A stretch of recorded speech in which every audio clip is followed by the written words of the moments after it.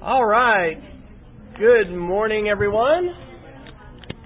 Welcome back from spring break. Who traveled a great distance? Anybody travel more than an hour? Where'd you all go? To Texas, to Dallas, or somewhere else? The Dallas area? Home, which was? And Broken Bow, how was that? What, about an hour? Broken Bow's 4 hours. Really? Wow. Broken Arrow is what I was thinking. Broken Bow's like where it's really pretty in the southeast, right? I haven't been camping there yet. Where'd you go? I went to Germany. Well, I think you won. Wow. Where'd you go in Germany? Berlin. That's where I'm from. That's pretty awesome. Of course, all this crazy stuff's happening in Libya and everything. Was the flying, it all? Good. Yeah, it worked out. Everything was okay schedule-wise? Yeah. Wow. Were you just in Berlin or other places too? No, I just went home. Yeah, just for the week. Good for you. Wow. Well, we did the 25 hours in the car out to California thing, so that was fun. I was amazed at how much money you can need to spend when you go to Disney. Yeah. So we budgeted and kind of exceeded our budget a little bit. Yeah. But you did do the dining plan, right? The dining plan? No, we were ridiculous. My wife made reservations at these totally expensive places, and it was like, okay, you're really going to charge us that much for a piece of meat? Yeah. But see, the dining plan, you pay a certain price per day, and you can go to the table sitting and really, you can order any, entree, dessert, they charge you. Well, we need to check that. This children's pastors conference that she attended is also in Orlando, and it won't be spring break next year, and so we're thinking about maybe trying to go in Orlando. Actually, my son never smiles, and this one photograph was like the best picture of the whole trip. It was like awesome. Yeah, that's right. Hopefully you're gonna smile at Disney. How many of you either shared pictures or had other people share pictures with you online over spring break? Anybody? Anybody else? What, on Facebook or on Tumblr? Really? Cool. We're going to talk about Tumblr today. Anybody share any pictures on Facebook or see other people's spring break pictures? The statistics for New Year's on Facebook, I don't know exactly. I don't have them right here, but I mean, Facebook has become the number one photo sharing site in the world, and just New Year's Eve alone, millions and millions of pictures were shared, just that one night on there. So today we are going to have quite a few Pechacuchas, and I'm going to try to go fast for our beginning part because we had 3 people that did not get to go last week in the 9 a.m., and I'd really like to, if we can, get everybody to finish today. What we're going to talk about is, we have copyright on here as our topic, and depending on how much time we have, we may just end up seeing the first video to talk a little bit about copyright. But I think I'll actually start with the app share, and then we will talk about talk a little bit about copyright, and then jump into our Pechacuchas. Bless you. How many of you have heard of a Photo 365 project? Has anybody heard of that before? So this is my Photo 365. My middle daughter got new glasses, and so what do you notice about that photo? Yeah, it's kind of funky colored. And have you ever seen those greeting cards where the guy is giving the rose to the girl, and it's all black and white except for the rose, which is this beautiful red? Well, there's all kinds of different apps that you can use for image editing. This one is a 99-cent app I use called Color Splash, and that's the one that I use to edit this. But a Photo 365 project basically means you just take a picture each day and you share it, and it can be of all different kinds of things. We're starting to move. We did close on our house right before spring break, so we will have an open lab this week on Friday from 8 to 9:30, and I'll confirm that. I've got to go upstairs and reserve the lab. But our actual movers are like taking our beds and everything in our house after lunch on Friday. So, did you all see the supermoon? It's like the worst picture ever of the supermoon. It's hard to take moon pictures at night, especially when you're in the car in Gallup, New Mexico. This was something that was a little different about spring break. Have you heard of Glimpse before? Glimpse is a app and service where you can privately share your location for where you are. So my mom's my mom and dad are in Kansas, and my wife's family or parents are here in Oklahoma. And when we're on our trip, they were interested, to know where we are. So I just took a little screenshot of it. But you can send them a text message just to their phone, and then they click a link and they can see exactly where you are, what your speed is. That makes you feel a little conspicuous, doesn't it? Ooh. And you decide how long you want them to be able to see it. So you can only leave it open for 15 minutes, or I think 4 hours is the most, and that's free. It's called Glimpse. We've used that before. Another service called Looped. To do that, especially when we're meeting somewhere. Sometimes we'll both leave and meet in Wichita or something, and it's kind of cool because you can see exactly where people are. So a Photo 365 project encourages you to just kind of take different pictures. This was fun. It was at the Air and Space Museum in San Diego on an infrared camera, and we learned that my wife has a cold nose, and my middle daughter must genetically have inherited that cold nose because you could see, these are my glasses on my face. You can see that those were cold there. So anyway, lots of different fun pictures. That's called a vignette, which is a darkening around. That was a dark vignette. This was a lighter vignette that's around. And so you can do all sorts of fun things with images, and then how do you share them? Well, Tumblr is the site that I'm going to show you real quick on how to use. So this is my 365 page. Tumblr is what's called a quick blog, or I don't know if it's what it's called, but it's what I would refer to it. Just really, really quick place to share media and text. I wanted to learn more about Tumblr, so that's where I set up my 365 blog this year. Oops, I misspelled that. Maybe I can spell. Posterous is the other website, and I really like Posterous even better. It works with email. If you can send an email attachment, you can share stuff on a Posterous site, and both of them are very similar. So I'm going to go ahead and unplug this and see if this will work again. I picked up a new iPad in Amarillo at Best Buy on our way out to California, and for me, definitely the number one best thing about the iPad 2 is the fact that it is 100% video out. So you don't have to do anything fancy. It sends everything out to if you have a VGA cable or HDMI, which I don't think anybody in schools has those. That's what you have on your flat screen TV, maybe at home. It'll send all that out.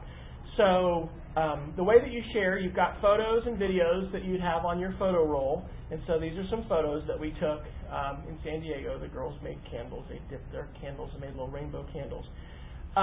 You could manipulate the images in different ways. I actually went ahead and downloaded Color Splash. There is a Color Splash for iPad, but I haven't bought that one. I have this one. So I'm going to just maximize it. If you've got an iPhone version, you can just double the size. And you can kind of see how this works. So here's Sarah's picture. And what you can do, it'll make it black and white. And we can zoom in using 2 fingers. And then I can just paint over the part that I want to make color. And I can see it a couple different ways. I can see it red like that. And if I want to paint over the gray, I can use my finger to try and get a more precise selection. As you might guess, it took me a little while to be able to get that picture of her with her glasses and everything like that. But anyway, that's just one example of image manipulation. And then I can save that image, and it'll save to my photo roll. So now on my photo roll, I've got that picture, and I could share that image or any of the other ones that I've got here. So the way that the way that Tumblr works, you can post from Tumblr from the web, but if you download the app, it'll load up the app, and I think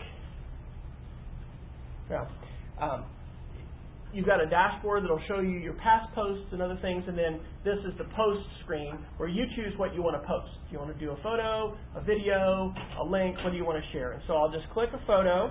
Do I want to take a new one or choose an existing one? I'll choose an existing one, and then I can just pick the picture that I would like to share.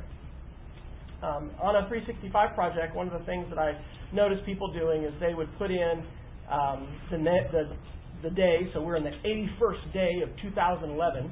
365 2011, and then I'll usually do a little short 2 or 3 word title. So I'll say rainbow candle, and then I have mine set to auto post to Flickr. And so in Flickr, a lot of times people will use things called hashtags, and that's how a lot of people are tracking things that are happening in Libya right now, that happen in Egypt and Tunisia, the Middle East. We've had these revolutions, and we have this ongoing war that we're spending like, $100 million a month, I think. They said that the B-2 bombers that went to Libya, I think that one mission, which was a 35-hour mission that flew from Missouri, I think it cost, was it $80 million or $100 million? Anyway, interesting that we're doing that amidst all of our budget scenarios. People are tracking things that are happening using hashtags. So this isn't about Libya, this is about photography. But people who are interested in taking pictures with iPhones are using that hashtag called iPhoneography. 365 Project people, not everybody, but some, are using that hashtag 365 photos. And I'll show you in a minute how that works with Twitter. The other thing that I change on here is I'll go ahead and let people answer and send to Twitter. So if I go ahead and click post on this, and I'm connected to the internet, this image will immediately go up to the web, and it will show up on my 365 blog here to be able to publish it. So that's your app share today, and I really think applications like Tumblr and Posterous are great because it can really streamline the process, making it a lot easier and faster for people to be able to publish media and content. Something that you can think about doing for your classroom is having a photo a day site, right? You could have a student who rotates and takes a picture, not of other students necessarily because of privacy concerns and things like that, but of something they're doing in class, a lesson that they're doing, something that represents things that they're learning. I'm working on a book right now that I'm going to have finished by this summer called Talk with Media, and the website's just talkwithmedia.com. There's lots of different ways we can talk with media using images, audio, video. On the image section, there's some stuff about copyright, which we're going to discuss today in class a little bit, and then different kinds of applications and places that you can share pictures. I've got a link here to some of my favorite photo editing apps for iPhone and for iPad. There's Color Splash. FX Studio is a fun one. That's how I've done a lot of different vignette effects and other things. Toon Camera is a pretty fun one. It changes your photograph into more of a cartoon look. And so I think this bottom one that we did with Alexander showing his, you can kind of see it's more like kind of a painting. There's different effects that you can do there. But anyway, lots of different possibilities for things you can do photography-wise. Does anybody use an application to edit images or publish images like Instagram, or is anybody using anything like that? This one? Yeah. And it's got it says 180. It has a ton of filters. Camera Plus. Camera Plus? Okay. I don't know if I've tried that one. That was pretty good. Instagram has a community where there's lots of people who are sharing their photos and commenting on them and things like that. And that's the neat thing about photography, right? Is it transcends language. So you could have folks who are in Germany or in South Africa speaks English, but different countries, and then you would be able to have them, sharing what they're doing and understand. Oh, okay. Yes. Okay. Okay. Uh-huh.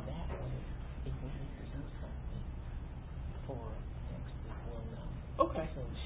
Okay. Well, I played with them before. I've used tons of them and everything. Here. Okay. So, because we're concerned about if what you want to do will work here with us. So try it out. Okay. Today. If you don't mind. Sure. And then let us know. So she has one for you. Okay. That'll be great. Okay. Thank you.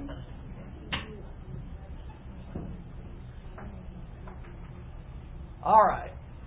So I could actually probably talk about that all day long, but I won't. So your app share is Tumblr, and there's a couple other links if you want to check that out. Next week we are on to do our flip video scavenger hunt, and that was Dr. Wakefield telling me to. I had asked for a checkout. I think they've got 15 flip cameras, and so we may have a couple Pechacuchas. Hopefully we'll get those done today. But as soon as we get whatever remains done next week, we're going to spend the bulk of the time doing our flip video scavenger hunt. So, all right, let's watch a video. On your links for today, if you have not already, make sure you click on our 11 o'clock and check in with your name for today's attendance. On your link, you will also find for today, you'll also find a link that says Copyright and Creative Commons. And I'm going to share with you one video right now that's going to basically give some background to copyright. Before we even talk about this as a class, I'm going to give you 60 seconds to talk with your neighbor. And what I want you to talk about is this. If you're giving advice right now to a student based on what you know about copyright, what is the advice you give them about pictures and music and video that they can use in their projects? What advice do you give to your students basically on copyright when it comes to using media in their projects? All right? Talk to your neighbor about that.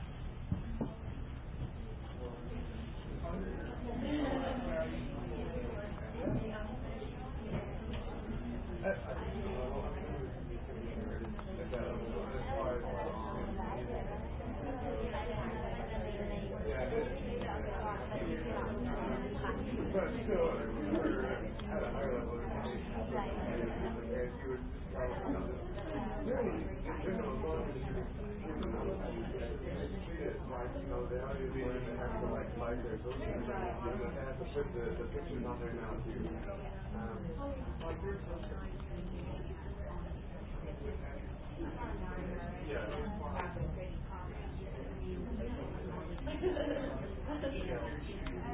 I think like education is like the one thing that's like for education.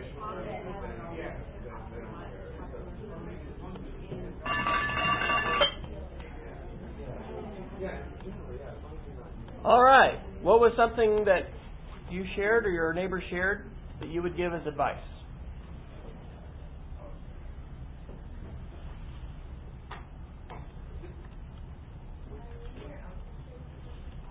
Oh, okay. Use your own pictures, right? Because you have the copyright. Good. That's good advice. What else? Make sure the author has given permission. Okay, permission. Is permission granted? Do we always have to have permission to use a copyrighted work? As long as it's fair use. Well, we have a conversation about fair use. If we have permission from the author, we know we're good. But if we don't, then we got to think about fair use. Okay, what else?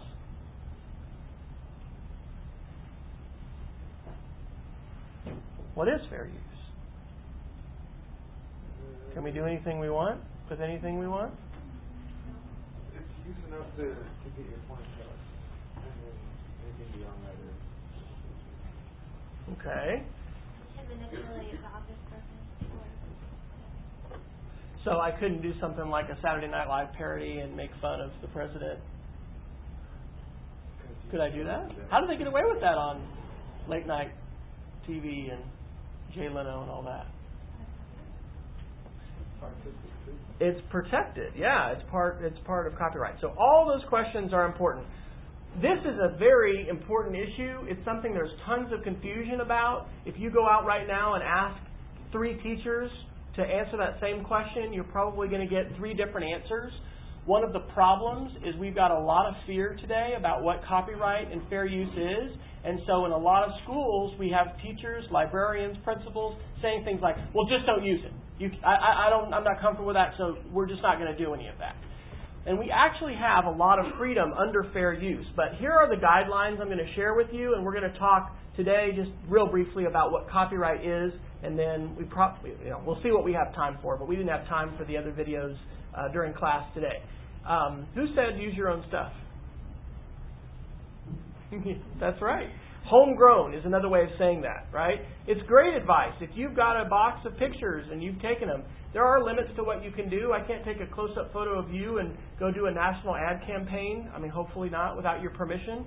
But if I'm in a public place and I'm taking, pictures in the park, I'm taking photos of my dog, there's a lot of things that I can take photographs of, and I can use those images. Public domain is stuff like NASA's pictures. All of NASA's images are in the public domain. Mark Twain's works, they're passed out of copyright because he did them so long ago. So we could do anything we want with Twain's works. You could create an anthology right now of Mark Twain, and you could sell it because it's in the public domain.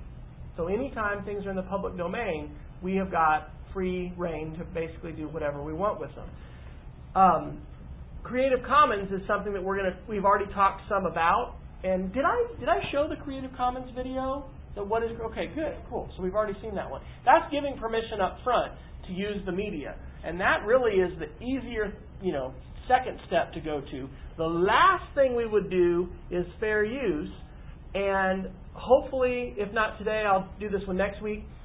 The fair use Disney video, this is awesome. It's a 2-minute. Oh, did I do it already? Okay, well, hallelujah. We've covered more of these bases than I remembered.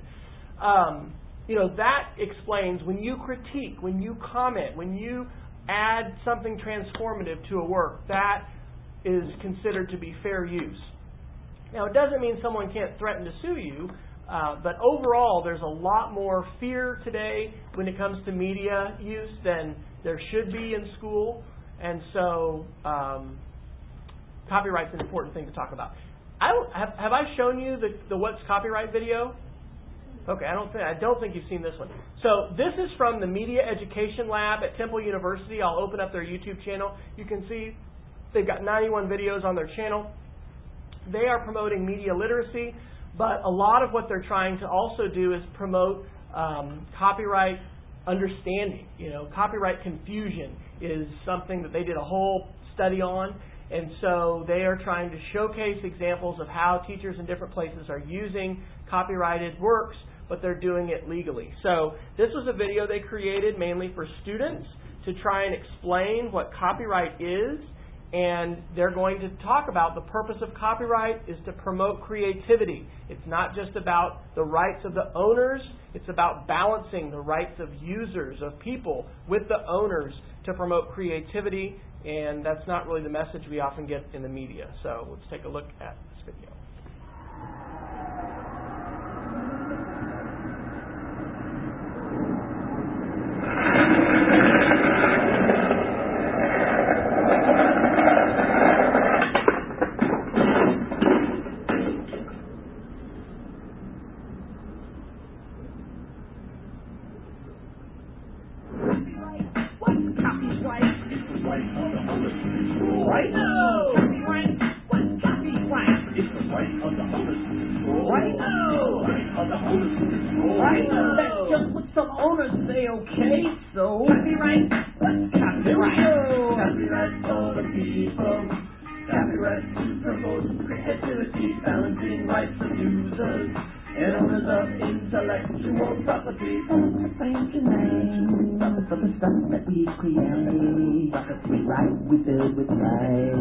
The ideas that we made.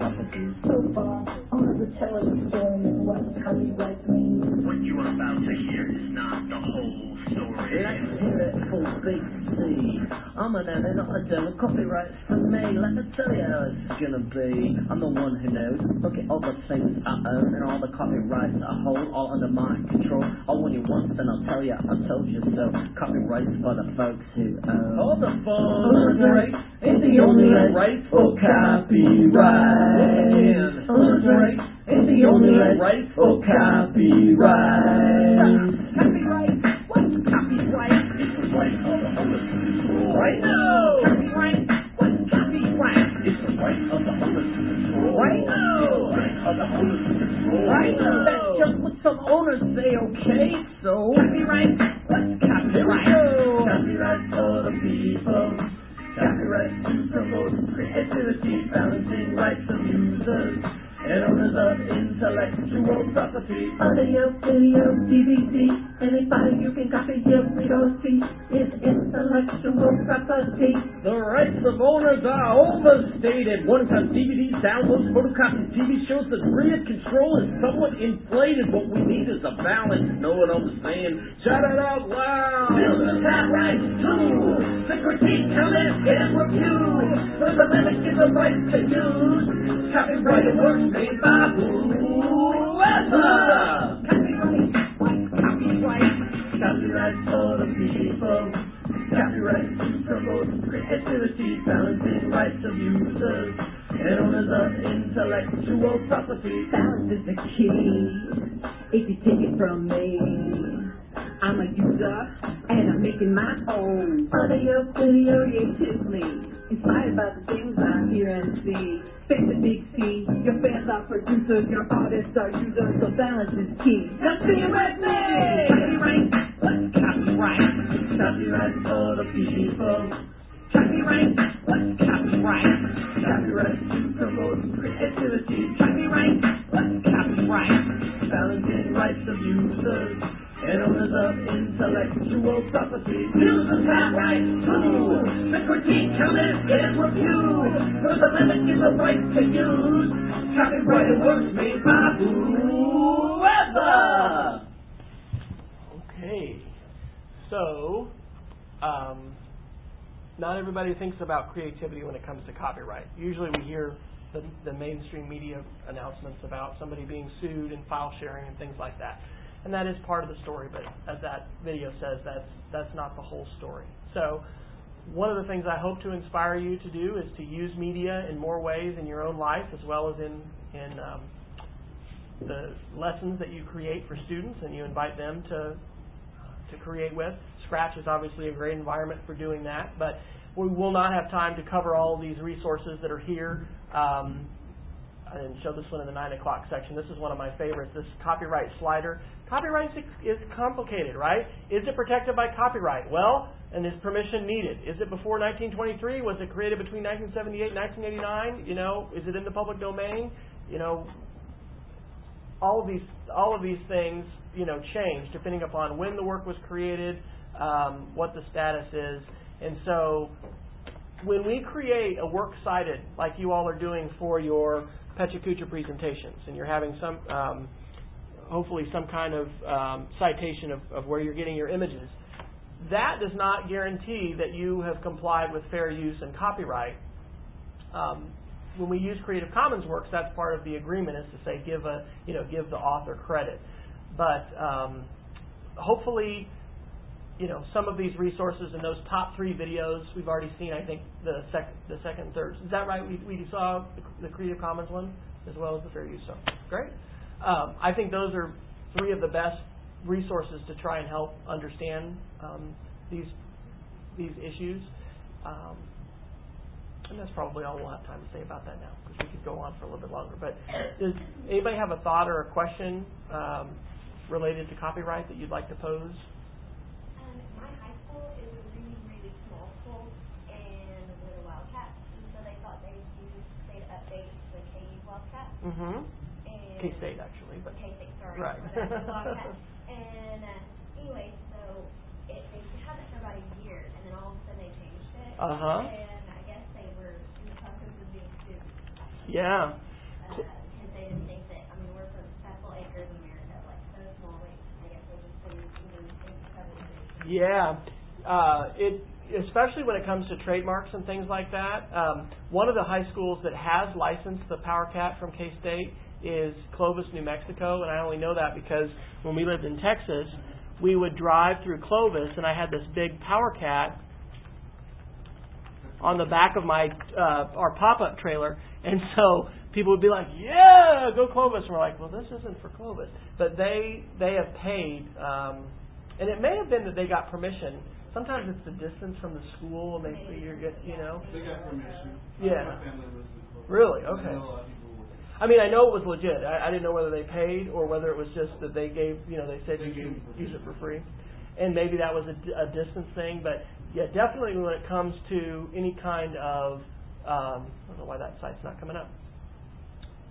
when it comes to any kind of It's just still working. logo or something like that, the use of things in class and for an educational purpose is very different than doing something commercially. And when it comes to trademark logos and stuff like that, but what school was that? Was it Bethel Acres. Bethel Acres? Okay, cool. Well, I have to write that down. I'm a Philadelphia Eagles fan. I see the Philadelphia Eagles logo used like for every Eagles team in Oklahoma. Huh. It's weird. Well,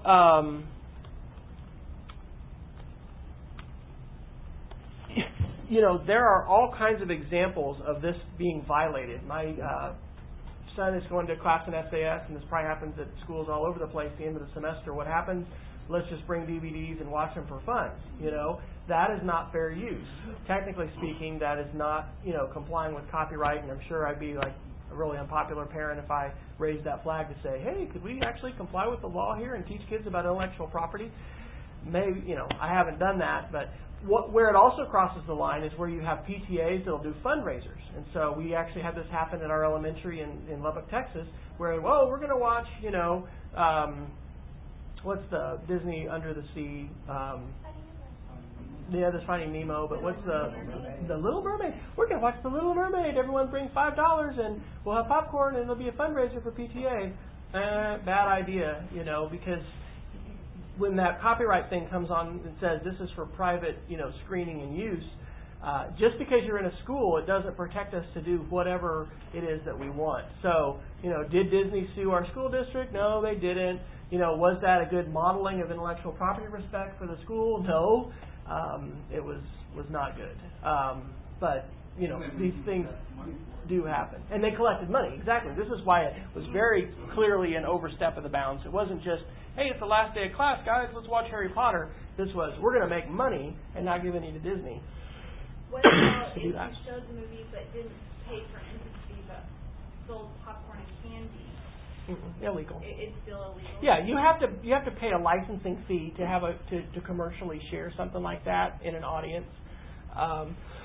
When we're doing something educationally, and that's what the fair use video got into a little bit, the portion, amounts. Whenever you break something up and you're doing it in pieces, that's going to lend itself more to fair use. Probably most teachers, for anything they're going to do in class, and they're going to say, we're studying World War II, so let's watch Saving Private Ryan, which may have some scenes in it that you want to be careful about. But you're probably not going to get in trouble for doing that. But Disney stuff is definitely scrutinized more. And anytime it's being done for an entertainment purpose or a reward purpose instead of an educational purpose, it doesn't, pass fair use. However, it's done all the time. And again, here I am. I'm a parent at the school. I'm here at UCO teaching about intellectual property. I probably ought to say something, but that's not going to necessarily make me the most popular person. So will I say something about it? I don't know. Maybe I'm going to feel convicted after giving our lesson today to say, maybe we ought to say something, but I haven't. I thought that Disney, they sued some school district for showing a video or something, and that's when they changed their agreement or something on every videotape, and it was that as long as it's for an educational purpose, then they can do it. Well, if Disney's changed the terms on their video stuff, that would just be really an acknowledgement of what fair use is, because already fair use says those four things. When you are critiquing, when you're doing it non-commercially, you're doing it for an educational purpose, and there's one other one. So they could have done that, but there's a difference in saying, let's study The Little Mermaid and examine the use of sexually referent art. And I don't know if you've ever dated a feminist or been a feminist. I happened to date a feminist when I was in college who, anyway, was all into this, and it's pretty interesting to see, I don't know whether you buy that or not, that that this was explicitly done, by their artists. But if we were going to critique that, for example, and we were going to, show that and show part of it and evaluate it, that's real different than saying, kids, you guys did so good on your AR reading, we're all going to watch The Little Mermaid today. That's not. Yeah, it's a reward for an educational purpose, but it's not to evaluate and critique and learn from the media. It's to use that as a reward. Since you always say, like most of the ones, you say, "Oh, we're at the book now, so let's watch the movie and let's compare them." Yeah, and the whole fear thing is, if you want to use media to help kids learn, you're probably going to be fine. Okay? It's when you're going to do something for a strict entertainment purpose, or you are, using it for a reward, that it crosses the line. And you're going to have to weigh the benefits of whether you step out. This is like being a whistleblower, right? If you're a whistleblower on something, that has consequences. Being a first-year teacher, you may not want to be the one to stand up and say, hey, I don't think our fundraiser here. You're going to have to weigh and decide what is it that you're going to do. Maybe you could talk privately with the principal about something and have your concern. Yeah, contact Disney, privately and secretly, and let them know. I don't think Disney started going around like suing schools that they would get a lot of. There is a lot of knowledge that people have about some lawsuits, because you can't take the Mickey Mouse and go put it on your shirt and sell it, at school. And just like you're saying, the example of the Power Cat, it's all about what they're going to defend. And Disney defends their trademarks, and evidently K-State, does as well. But just I don't know. The Philadelphia Eagles thing, that would be a good case study to look at too, right? How many schools use the Philadelphia Eagles logo and have any of them, contacted and gotten agreement from them? That'd be a really interesting study that, somebody could do for a research project. Yeah. And you could contact the school and the sports department and probably, find out. And interesting. The 49ers and the Giants sued Santa Fe here in Edmond because the football team's original emblem on the side of the helmet was too close, even though it's different colors, and the baseball team's hats were too closely resembled. Really? So that was the 49ers, and what was the other team? The Giants, both in San Francisco. Yeah, and so which schools were using their logos? Huh? Which Edmond, Santa Fe. Wow. Yeah. So if you're involved in sports, where does this intersect with your life? We're going to be teachers. We're going to be sharing stuff with students, but maybe you're involved in athletics, right? Maybe your school is going to be getting a logo. The last thing most administrators want is a lawsuit, right? And so that does get their attention. And so it's important to know about this.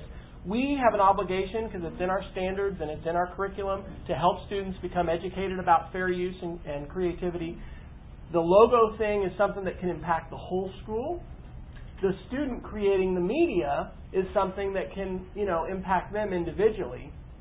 And the biggest thing, I hope that you'll get an idea of this, is let's empower kids to create stuff appropriately.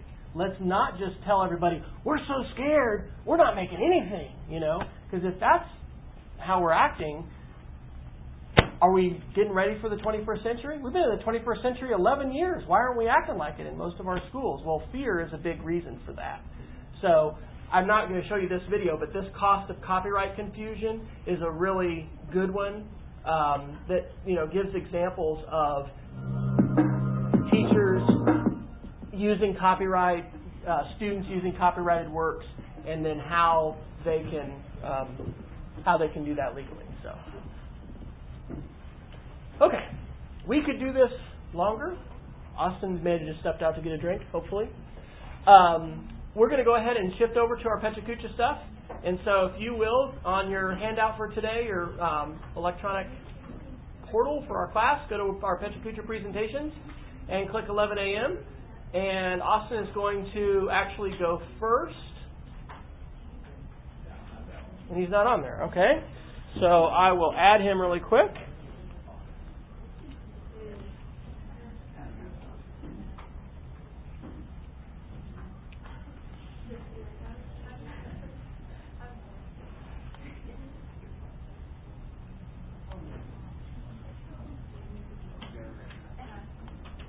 Wow, we're really going to...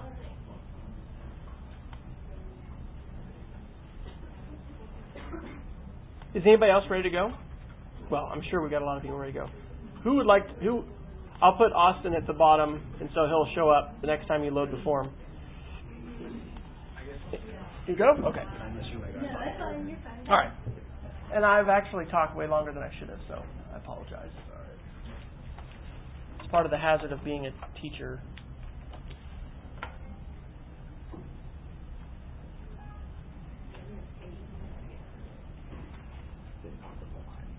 Yeah, I don't know why this. Sometimes they do, sometimes they don't. Presentation 1? Yeah.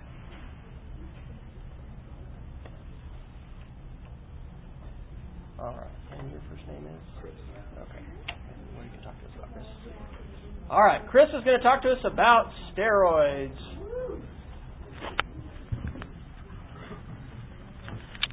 It was amazing how many tour guides in California all referenced the, what do they call it? Muscle Beach. The Governator or Governator? Okay. Are you ready?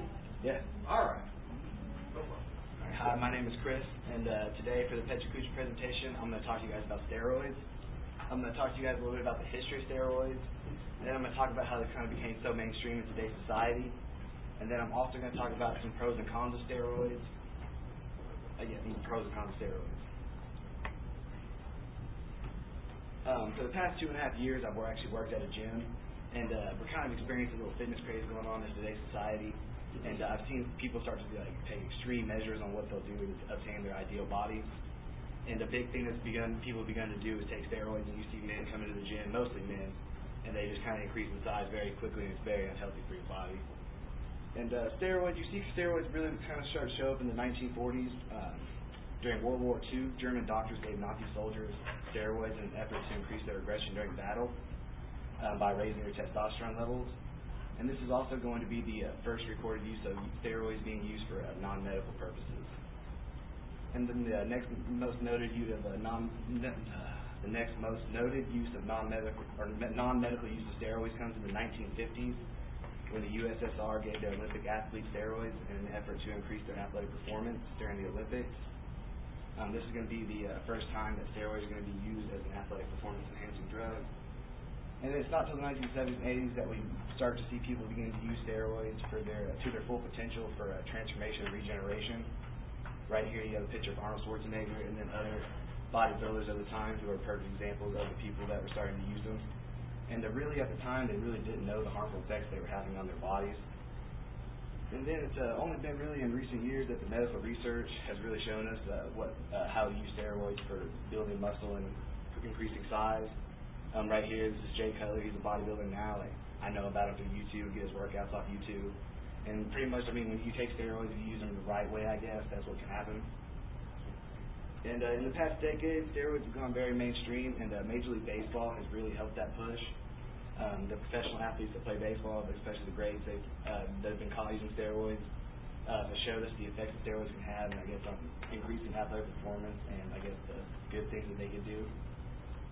Here's Barry Bonds. This is a picture of him at the beginning of his career. He's got a very athletic build, but he's not too big for his size. He's a very quick, agile outfielder. He's a very good hitter. I'm not trying to take away from his talent. It's just he didn't have the kind of power that he's most noted for at the end of his career. And then here's a picture of Barry Bonds at the end of his career. At this time, he was actually, you can tell, he put on a lot of size, and then the head actually increased in size. And at this time, he'd also broken the home run record, which a lot of people were just attributing to the fact that he got caught taking steroids and kind of really put a damper on his record. And Barry Bonds isn't the only one to get caught using steroids. Right here, you got a picture of Mark McGwire and Alex Rodriguez next to Barry, and they're all record breakers as well. And it really just kind of like the picture says, a steroid league of their own. And it kind of just makes us question whether that we can really view their accomplishments as the same as others just because of the way they went about accomplishing theirs. And today we realize that there are many harmful effects that steroids have on our bodies. Even though we know these effects, people still are choosing to use them in the hunt for their perfect body. And I kind of feel like it goes along with just today's society and the instant gratification that we receive and things. And then there's a lot of potential negative side effects that differ between men and women. For men, you have headaches, baldness, reduced sperm count, shrinking of the testicles, enlarged prostate, and development of breasts. And then some problems in women, you have reduced breast size, enlarged clitoris, increase in facial and body hair, deepened voice, and then menstrual problems. And then negative effects affect both the sexes. You have increase in acne all over the body, liver damage, high blood pressure and heart disease, strokes and blood clots, and then mood swings. I found this picture just of a girl that supposedly used steroids, and it says steroids not worth it, and you see her eyes and the facial hair and stuff like that. And then not all steroids are harmful. This right here is an example of a legal steroid. Most of the difference between illegal and legal steroids most times you can buy over the counter and are ingestible rather than injectable. And you really can't get these in this country. You really got to go to like Canada who does it, and then other countries do it. And then there are many medical uses for steroids. Steroids can speed up the process of healing by reducing inflammation around the injured area. And you see a lot of professional athletes do this. Once they're injured, they'll take injections of steroids around the injured area to increase recovery time. And then there's a lot of beneficial medical uses for the elderly people. Steroids can help with the pain with their arthritis. They actually help slow the onset of Alzheimer's. And once diagnosed with muscle deteriorating diseases, it can actually help rebuild the muscle. And then, anytime you take steroids, you need to consult a doctor. I mean, yes, it is possible to get steroids from doctors, and if you do go that way, they know exactly what kind of steroids to give you, the amount of steroids to give you for the purpose that you're taking them. And if you really want the best use, even like bodybuilders will use doctors to monitor how much steroids they're taking. And then, steroids cannot replace the need for proper weight training and nutrition. Having a proper weight training regimen will increase your size and strength. And even if you don't have a proper workout regimen, after you take steroids, the desired effects you have will just pretty much simply go away.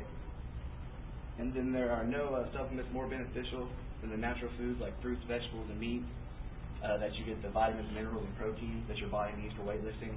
And a fun fact that I found is that diet can contribute to actually 80% of your success or failure in weight training, so it's pretty important. And then there are other supplements that you can take during weight training to kind of get some of the same desired effects as steroids. Protein is a perfect one. It's a post-workout. You take it. When you take it, it helps your muscles recover, and it also helps put on size. So, not necessarily the steroids is the only way to do that. And that's it. So, do you recommend these supplements at this point, or do you use them yourself? I mean, yeah, I drink protein in my head. I mean, I kind of use that as a meal replacement too. I just do this. Yeah. But we're in the gym like past couple years, just kind of got 3%. So I'm not a people that are doing it. Really? I'm betting that's the Photoshop. Yeah. Oh yeah. Any other comments or feedback? Don't the Olympics test for steroids now? Well, now they did. It was then, like, when the USSR did it, like, the Americans were actually the ones who were, like, because they went from nothing to one everything, and so it's kind of like, now that doesn't work. That's actually how, like, the first time they got to America, too. Oh, what year was that? Instead of the They did the 50s. I'm not for sure. Like, they didn't say, like, what year or whatever the Olympics, like, I just know it was the 50s. Okay, let's give Chris another hand. All right, let's go next.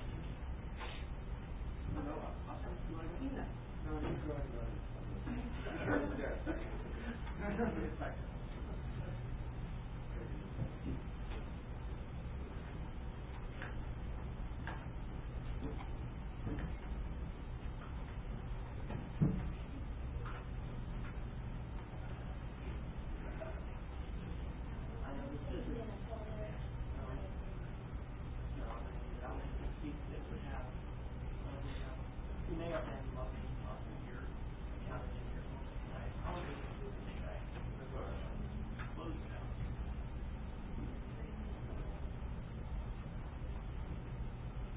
And usually it's an option to download, but that's not the thing you can do.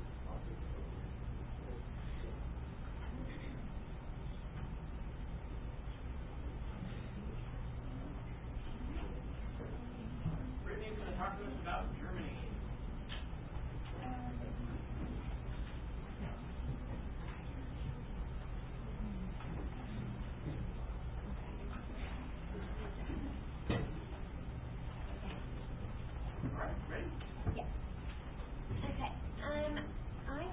Germany when I was 12. It was almost 10 years now. And so some of the pictures have been scanned in because we didn't take a digital camera with us. I guess they really weren't that big of a deal back then. But my grandma is originally from Czechoslovakia, and she had to be relocated to Germany. And so that's where we went. This is a hotel in Schernau, Germany, and my grandma's friend actually owns this. And they have an amazing pizza place inside of it. It's real Italian people. It is ridiculous. The best pizza I've ever had. But Schernau is a very, very small town, maybe 5,000 people at the most. And this is how their buildings are built, where they're upwards instead of out, where our homes are, usually long. They build up, and this is the traditional German style for building. I guess it's to save room. And my aunt's house was built exactly like this. I don't know why I don't have pictures of it, but I do. This is my Oma, and I actually got to meet her for the first time. My dad and my uncle are the only other people in my family that have met her, and she just died. She was probably a year after we went. She was 99 years old. Anyway, she was like 4'3", very, very small. This is a view from Baumantal, which is where my uncle lives. And my Oma, the house that her and then my aunt and my grandma all grew up in, is actually right behind where this picture was taken. And the lot that it sits on is right behind where my uncle lives, but he won't buy it because it's about $1.5 million just for the lot that the house is on. This is the Heidelberg Bridge, and I was blown away once I even stepped foot on it. Right in here is where they've restored apartments. They call them artistic apartments. I can imagine what those cost to live in. This is the Church of the Holy Ghost, which is a very, very old church. It was actually there before everything around Heidelberg was built. And so this is right in the center of Heidelberg. All the houses around it and all of the businesses around it were just built. This is Heidelberg Castle. We went 2 or 3 different days while we were there. It has been hit and caught on fire actually 3 or 4 different times throughout history. It looks like different pieces of the puzzle just stuck together because they had to rebuild and keep it in working order. This is a giant barrel of wine. It's the largest barrel of wine in the world. I'm trying to find where it was. And it was built in 1775, and they built it to house the wine that was paid as taxes by the winemakers. And the king kept collecting all of the wine, supposedly, in that barrel. This is me a long time ago in front of the Heidelberg Castle. That's in the courtyard where probably the biggest water fountain I have ever seen. It was amazing. Lots of people, very, very overwhelming. This is the Bergbahn, which takes you straight up and incline to the top of the castle. There's actually a little town up there. And that is, you can either walk or ride that, but I ride that because you're walking almost at a straight incline. Then, let's see, Bergbahn just means mountain railway. This is a view from the town on top of the castle. I'm trying to pronounce that. We'll see how all that works. Hold on. Oh, it's called, I can't remember even what it's called. Let's find it. But we were up there. This is the castle burning they do every summer 3 times a year. And it's to commemorate the times that the castle caught on fire throughout the wars with the French. And I don't know how they make it look like this, but they do it twice in June, July, and then in, I guess, September. This is called Dielsberg, and this is where my grandma's best friend lives.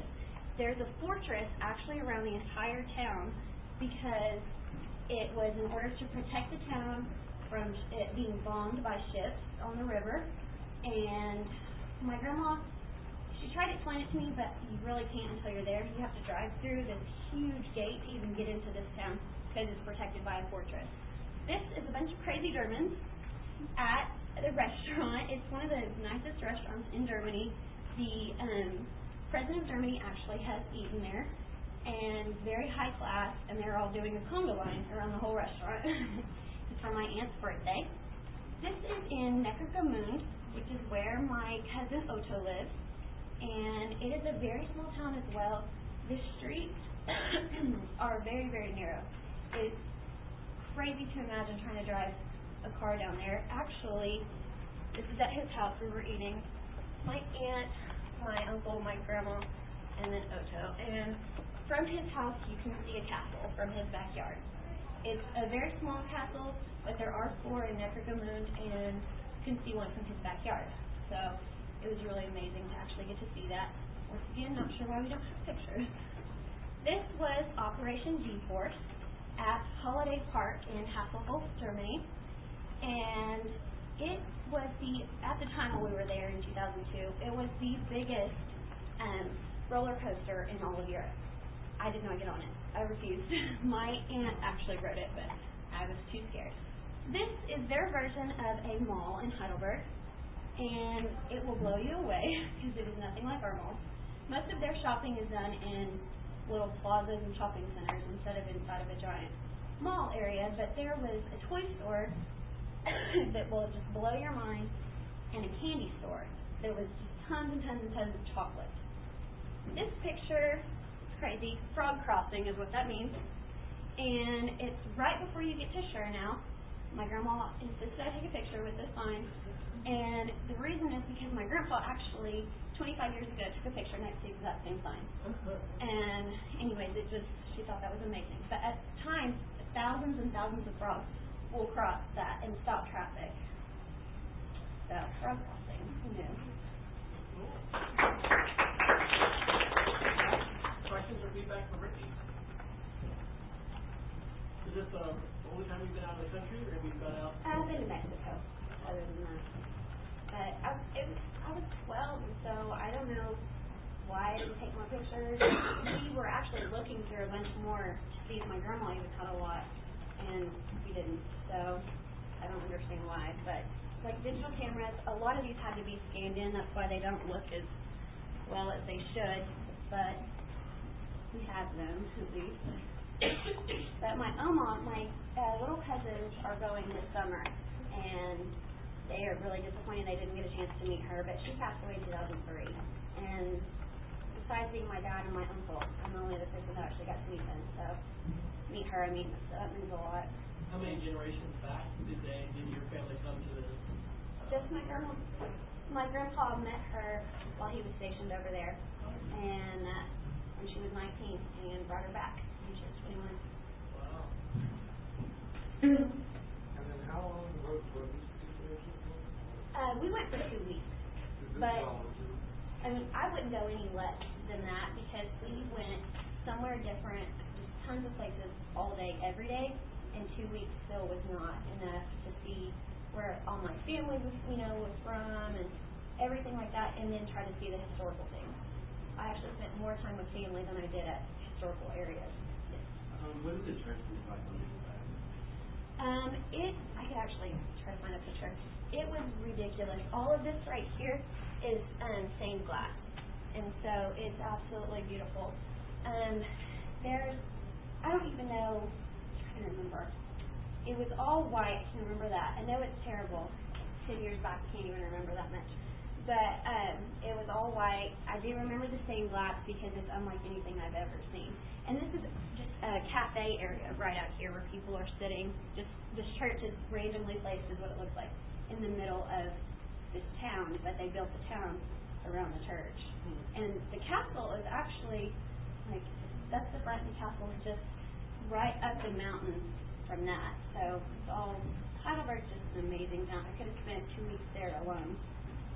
I think it's so fascinating with all the cathedrals and churches in Europe, and then the demise of Christianity in Europe. And I just heard on the radio that in the last census they took in Britain, a lot of people went ahead and put Jedi as their religion, so it actually showed up on the census results. They were trying to get people this time to put heavy metal so that it shows up, and that's kind of funny, but in the same sense it's a little bit sad too. And it's kind of weird that you've got these huge cathedrals and massive places of worship, but level of active worship is just for Christianity, but Islam as a for on the rise. It was actually used for both Protestants and Catholics, but now it's just strictly Catholic. But it was just really neat because my grandma actually went in and took communion, and which I wasn't raised Catholic, so I can't do anything like that. But she went in and confessed her sins. She just, I don't know, it was really neat that she could go do that there in the middle of Heidelberg. It was really neat. All right, another round of applause. All right, are you ready?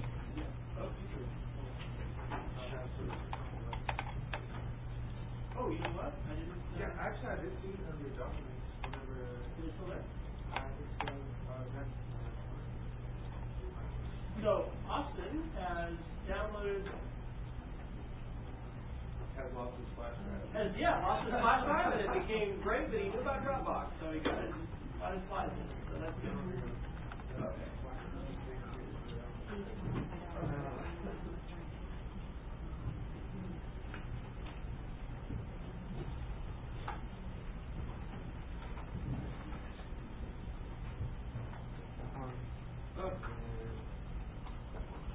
Explanation before you started?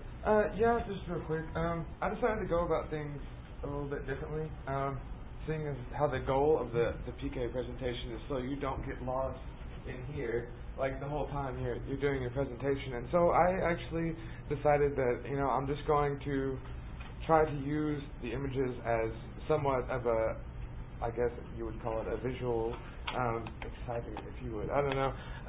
And just make an attempt to go up and speak passionately about the topic and see how it goes without spending too much time into actually laying out the presentation. So this could go absolutely wonderful, and it could be something new, and it could be something good to start using because it kind of forces you to stay on topic and keep going. So it might turn out to be a useful thing, or it could go terrible. So wish me luck. Yeah, and also I also had to use my Dropbox to pull up a couple of things on my note cards just so you guys don't think I'm up here texting while I'm talking to you. Oh, could you hang on a second? And your topic is music? Yeah, it's going to be sort of what it means to be a musician now, and it's how important it still is, I suppose. If you'll give me just 1 second, I'll pull up my notes here. Okay. All right. So, if you would.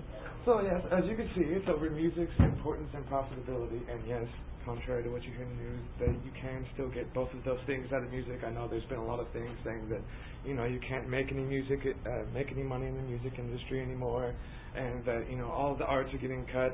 It's still there, and it's still profitable, and it's still very important.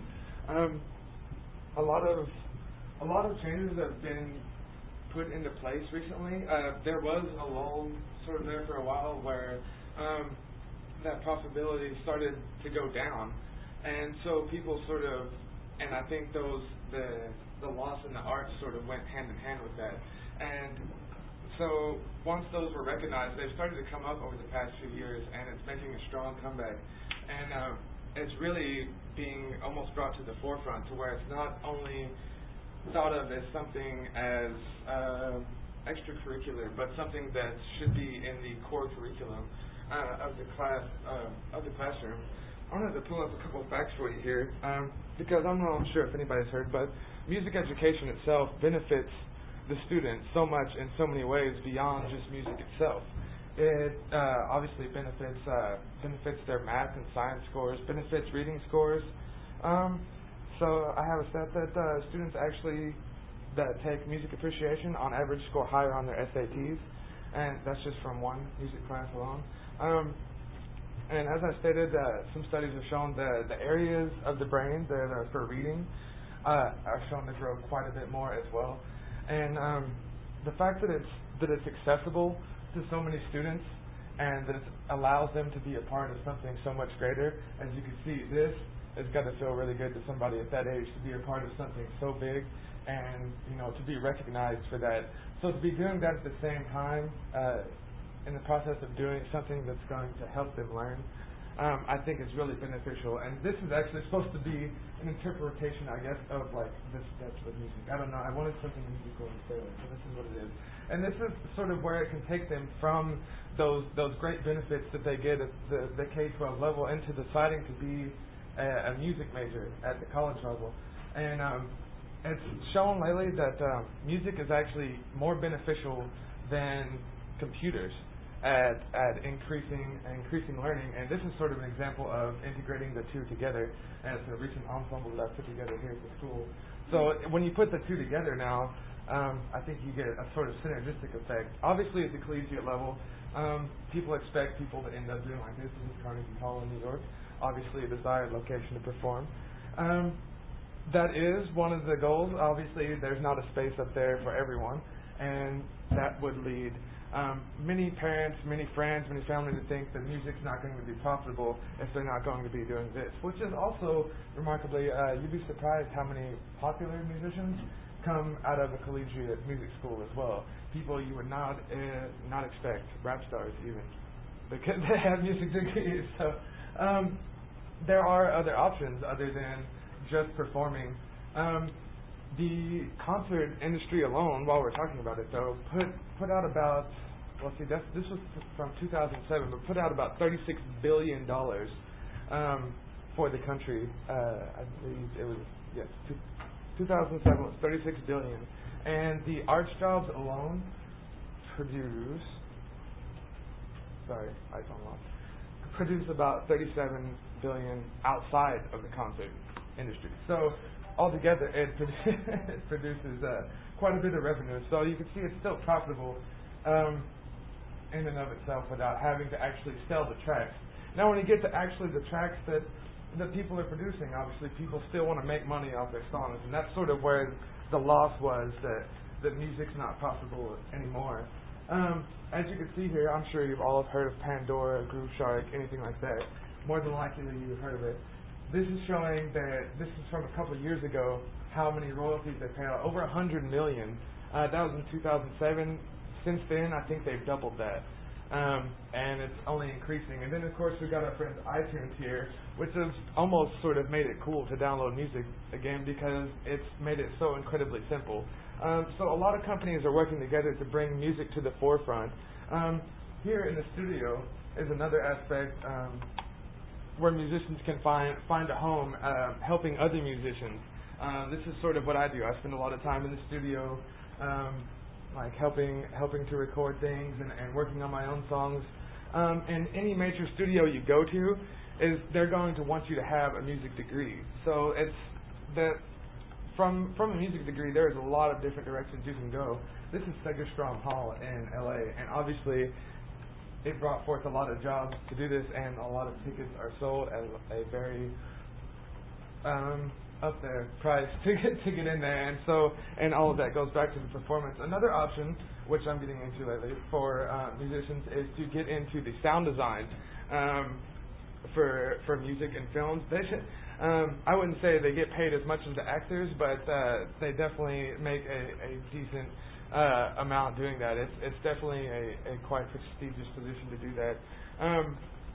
Another option, as they continue, is if you didn't want to go on the larger corporate scheme of things and you wanted to stay on the smaller level, the realm of private lessons will allow you, if say you're in a decent sized town like Dallas, New York, anything like that, you can bring in about $30 to $40K a year just doing private lessons.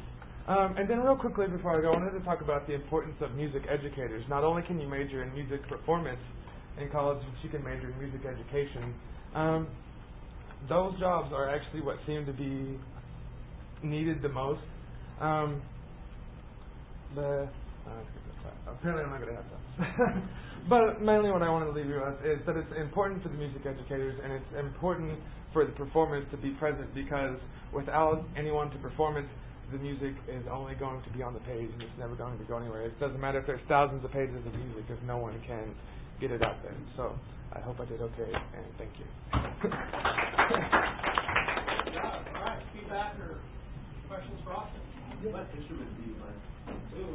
Let's see. I play guitar, trumpet, I'm playing cello, I play piano, and also a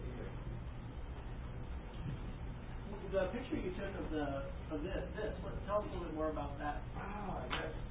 Well, the school started something called the Chamber Music Initiative. Anything chamber music is just a small group of musicians together, and they sort of allow the students freedom to create their own ensemble. So what I do a lot of electronic music production, a lot of computer music production. I've got together with some of the other students. That's my girlfriend and another friend that's a cellist here at school, and also a composition student. And we've sort of put together an ensemble of them playing their instruments and me manipulating the instruments and adding more of my own as well through there. So there's 3 of us on stage, but you could be hearing 5 to 10 different things going on at one time. So we're trying to open up some new possibilities there, and we actually are having one performance coming up, and we do all our own compositions for that. Do you all have a Facebook page, or how do people find out about your? It's very new. There is on YouTube. I can give you guys a link later. A link of one of our first performances. I don't have like the actual video of it yet, but the audio is. The next one we do on April 7th will be on video. It'll be on YouTube. Maybe my possibly do it. Cool. Maybe you guys, if you just want to put a post like on our class blog, if that's what you do, you want to share that. And you guys really should think about a Facebook page, because that's a free way and a great way, for people to follow, especially like with events. If you can, add an event to your page and stuff like that. Yes. That's the thing of like most of the bands that I'm right now, they have their shows in concert. We always talk about how much they use doing tours, especially in the U.S. Yeah, well, it's depending on how you do it. You do have to be smart, because touring can be expensive. I mean, it's definitely not cheap traveling, but the fact is that is still the number one source of income is doing shows. I think it is very much dependent on how they manage their tour. I think it could really go either way. Right. A lot of the bands are looking for self-managed. I see. Maybe that could be what it is. I haven't spoken with a lot of them about it, but it sounds like that might be what the case is. I know in a lot of cases, like larger orchestras, like they have actual managers and like treasurers and people that manage that sort of thing for them, so that all of that, they always come out profitable in the end. So that's just could be a hurdle that the self-managed band is trying to get over to get into that.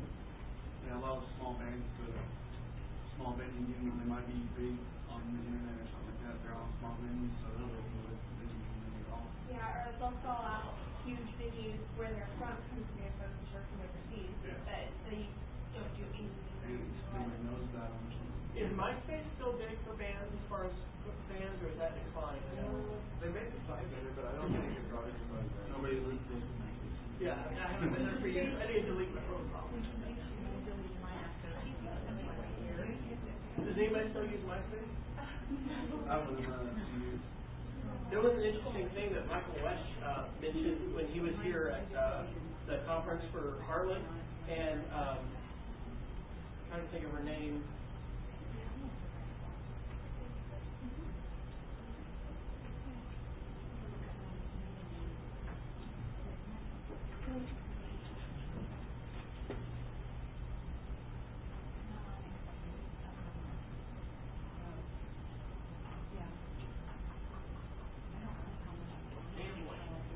Dana Boyd is somebody who got her dissertation here not long ago from UC Berkeley. She's done research.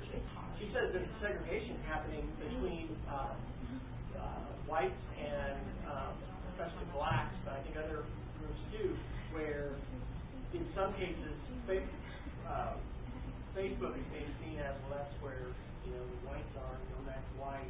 I've never heard that before, but she's done research about how. Anyway, we're having segregation happening online, and I have not been to MySpace in quite a while. I know it started off as a band place, but that was a very interesting aside that he had mentioned. All right, any other feedback for Austin?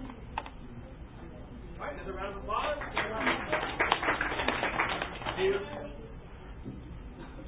Who would like to do it?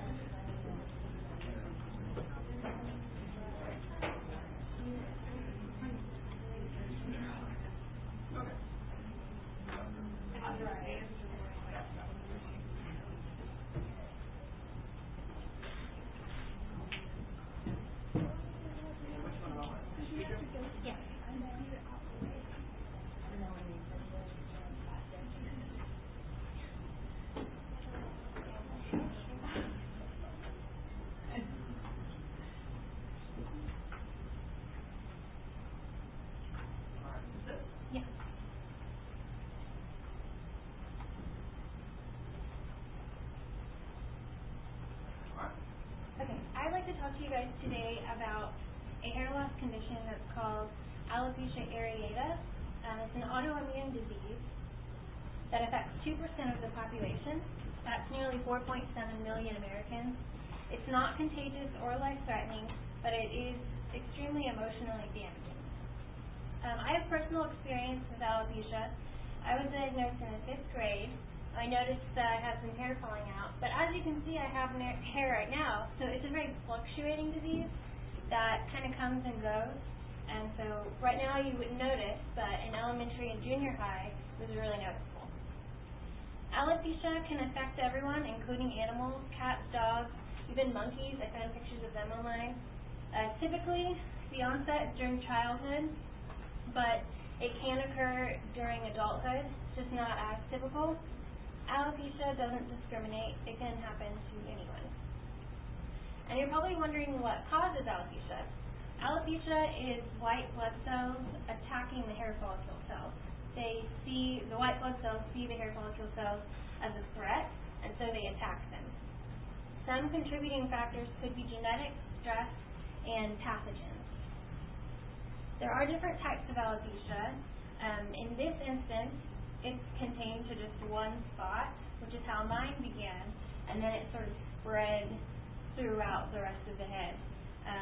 And the baldness can shrink or expand, and when it comes back in, sometimes it's a different color, a different texture. This is baldness in multiple spots, which can occur also. As you can see, there's baldness just kind of sporadically, and in addition to that, it can fall out anywhere on the body in just random patches, including eyebrows and eyelashes. This is an instance of total body hair loss. It's the most severe type of alopecia, and these individuals are often mistaken for cancer patients. They have no hair anywhere on the body, no eyelashes, no eyebrows. Women often use false lashes just to, fit in a little bit more. There are treatments available. Steroids are the most commonly used thing, and which I thought that was kind of funny because the first presentation it causes baldness, but I guess it's a different type. But it can come in a pill, a topical, and they can inject it directly into the scalp. I never agreed to that. Of course, we all know there are side effects to steroids. Liver damage, elevated blood pressure, increased risk of cardiovascular disease, mood disorders, depression, suicide. So you can see why some individuals would choose not to use steroids because alopecia isn't a life-threatening condition, but sometimes use steroids can be. For the individuals who opt for no treatment, there are self-esteem issues that they have to overcome. Because society views outward beauty at such a high level, sometimes that's a difficult challenge to overcome. The most difficult aspect of alopecia isn't health, it's not even loss of hair, it's the loss of self-esteem. To not have something basic like hair is devastating, confusing, and embarrassing.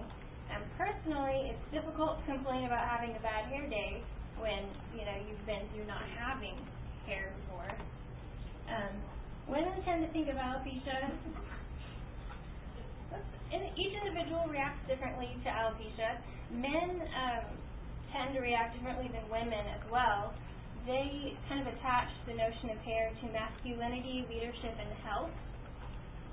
Something that I didn't really think about, but men would attach it to health. Women tend to think of alopecia as something that strips away femininity. They tend to wear scarves and hats, whereas men, more often than not, seem to embrace it, and they'll just shave whatever's left off. And women don't normally do that because it's not as accepted to see a bald woman. Children tend to develop self-esteem issues earlier than normal. Normally you would develop those self-esteem issues later on during adolescence, but if you have a hair loss condition, often you'll develop that earlier because you're more self-conscious and you're different than your peers. And in addition to the way that individuals affected react, the public has a different reaction as well. Often people stare and make comments and assume that you have cancer, but in important thing to remember is that nobody wants to be different or to be treated differently just because of something like that. But thankfully there are support groups. The National Alopecia Areata Foundation offers different resources and connections. They have conferences. And they also have literature and DVDs for your children to help them understand what's going on. There's different ways that you can help with alopecia. The most commonly known way is Locks of Love. Most people don't know that Locks of Love is actually originally created for kids with alopecia. They create hair pieces for financially disadvantaged children suffering from long-term hair loss. 6 to 10 ponytails are needed for each hair piece. And then the piece is fitted to the child's head, and they can reapply after 18 months for a new hair piece when they grow. And it takes about 4 to 6 months to receive a hair piece. So if you plan on getting your hair cut this summer, like I know a lot of women do, consider donating it. 10 inches is the minimum length, and you often get a discount or a free haircut if you say that you're going to donate. They'll send you a certificate, and it has no value except for that you helped someone gain back their self-confidence. So overall, I just wanted to speak with you today about alopecia because I think it's a condition that a lot of people don't know about, and public awareness is such a good thing. And also about Locks of Love, if you plan on donating, that is a really great thing to do. So, thank you.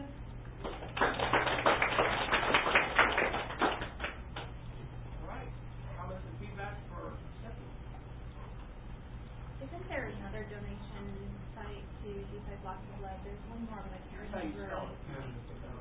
Yeah, there's Beautiful Links, but I think that one goes to women suffering from cancer. Yeah. Okay. Locks of Love does make hair pieces for cancer patients too. They just don't use the human hair because it's quicker to make it by using synthetic hair. They can get it out to them faster. So. Which one does the synthetic? Locks of Love does synthetic too, but they do that only for cancer patients since it's quicker to make. I read that it takes 250,000 individual strands of human hair that they have to individually weave into the wig, so it would take too long to do that for cancer patients. Because by the time they got it, their hair might already be growing back in. Any other comments? Feedback? Anybody here given hair to Locks of Love or remember? How long does it take you to grow out your hair like shoulder length? If I don't cut my hair, it took me about 2 years to grow out enough inches when I started about here to get enough for the Locks of Love. Oh, wow. I donated over the summer, and it took several years. Wow. It grows about, normal hair will grow about 2 inches every 6 weeks. Oh. An inch to 2, yeah.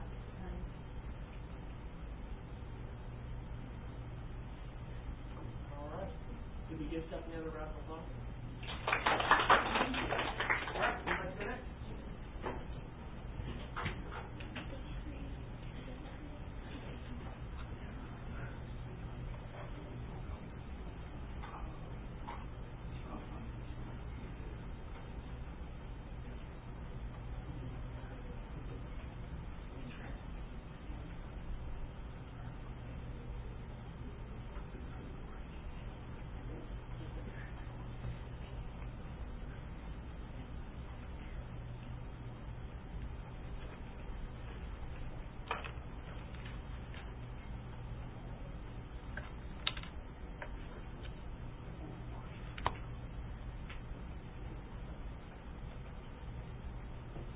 Bree's going to talk to us about historical places in Oklahoma.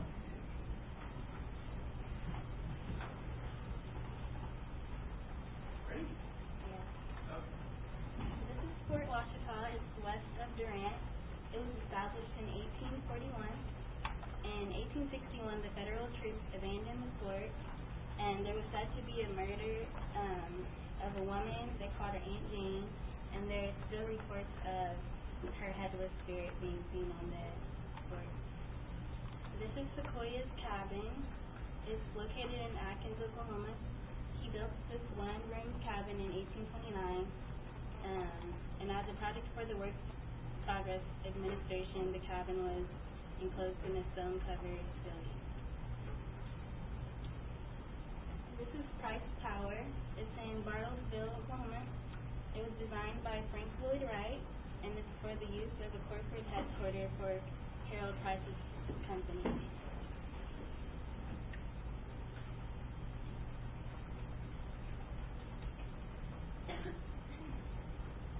This is Antioch Baptist Church, and it's located in an all-black town called Boley, Oklahoma. And Boley was founded in 1903, and this site was declared a National Historic Landmark in 1975. This is actually my church, but in 1922 when it was built, it was a black theater in Ardmore, Oklahoma, and it was built during the racial segregation time, and it functioned as a theater until 1944. This is Lake Murray State Park, and it's located in Oklahoma's largest state park. In the picture is Tucker's Tower, and this is on the south shore of the lake. It was Governor Murray's former summer retreat, and it's now a nature center. This is Ed Galloway's Totem Pole Park. It's in Roger County. It took 11 years for the three-dimensional totem pole to be completed in 1944. On the totem pole, there are 200 different decorations, and it's claimed to be the world's largest concrete totem pole. This is Coleman Theater. It was opened on April 18th, 1929. The Coleman family donated the theater to the city of Miami in 1989, and it can hold up to 1,600 people. This is Lula Ranch. It's located in the Oasis Hills in Barnesville. It was established in 1925 as a retreat for Frank Phillips. It's also a museum today, and it has one of the largest collections of Colt firearms. This is the Arcadia Round Barn. It's located on Route 66. It was built in 1898, and it originally served as a home for the livestock. The 60-diameter roof collapsed in 1988, and the cost per repair was $165,000. This is the Spiral Mound Group, and it has the Great Mortuary. This is the Hollow Chamber, and it began as a burial structure for the spiral rulers. It also has the Craig Mound, and it's known as the American King Tut Tomb. This is the Perryman Ranch. It's in East Duke in Jackson County. It first served as a home to the Alonzo Perryman and his family, starting in July 1888. It's in the location of an original dry lace wrap half dugout. This is Marlin's Mansion. It was designed by John Duncan Forsyth. It has 55 rooms, 10 bedrooms, 12 bathrooms, 7 fireplaces, and 3 kitchens. It takes 861 light bulbs to light the mansion. It was built in 1925 in Panoka City. This is John Frank's house. It was built in Sapulpa in 1955, and it was designed by Bruce Goff, and it was designed to showcase John Frank's pottery work. And throughout the house, John and his wife Grace, they glazed and fired the ceramic tiles that are inside. This is Eugene Davinger's house. This is in Norman, Oklahoma. It was completed in 1955. It's also designed by Bruce Goff, and this is the best known building designed by him. The building was awarded the 25-year award for being the signature building of the master architect. This is Dr. Erwin D. Lothar's log cabin. It's located in Tahlequah in the Cherokee County. It was listed November 17, 1978, and it's eligible for the National Register of Historic Places. This is the Iroquois, and George Morrell established a plantation, and he calls his house the Hunter's Home because of his fondness for the fox hunt. He built a large frame home because it reminded him of the houses in Virginia. This is the Fort Sill Infantry Barracks. They were established in 1934, opened in 1935. On the location are 3 museums, the Field Artillery Museum, the Air Defense Artillery Museum, and the Fort Sill National Historic Landmarks Museum. It occupies 27 buildings, and this is Jesse Cheson's gravesite. He died on March 4th, 1868, after eating bear meat cooked in a copper stove. He was buried near his old friend. His friend was called Left Hand, and inscribed on his grave was, "No one left his home cold or hungry." This is Bethel Missionary Baptist Church, and it was completed in 1919, and it's located in Payton. And today is the Fellowship Hall. The church uses it as a fellowship hall, and that's all I have.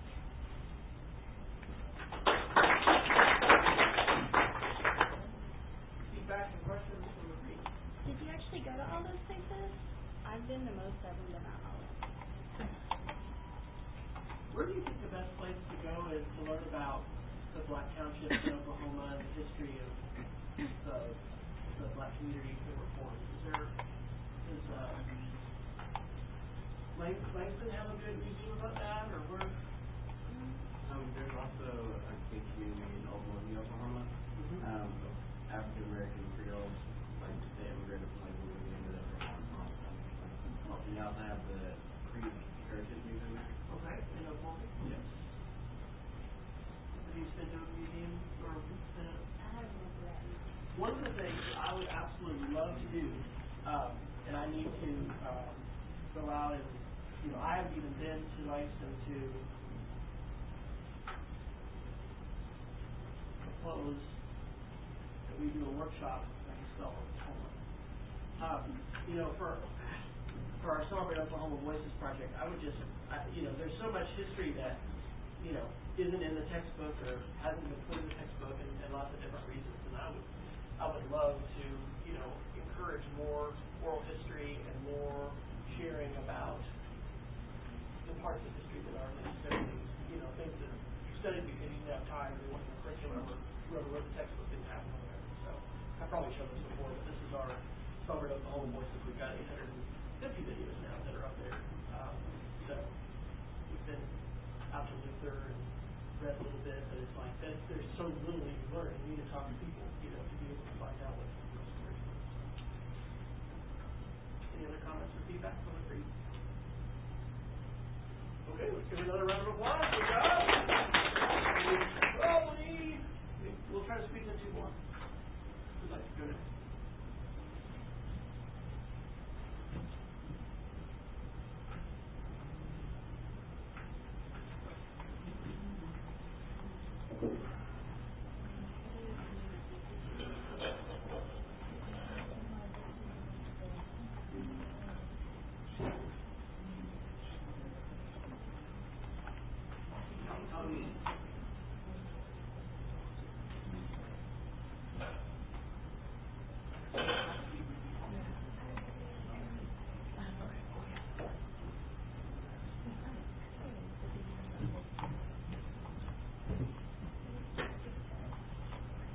As most of you guys know, Hera experienced a really bad wildfire last Friday, and I actually live out in the neighborhood that got hit the hardest. So I'm Amanda Walters.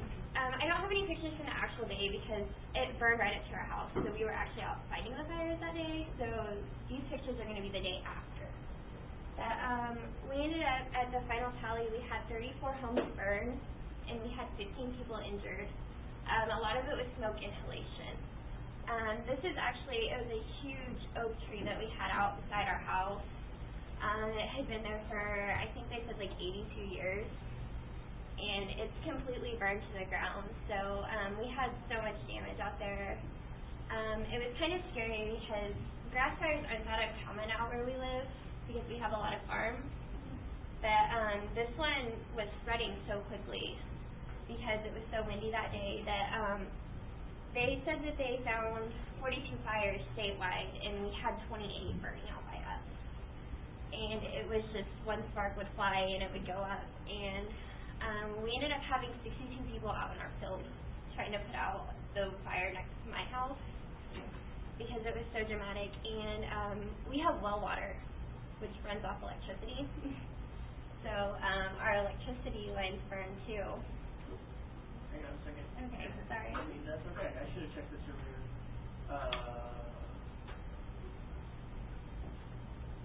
You got the first one.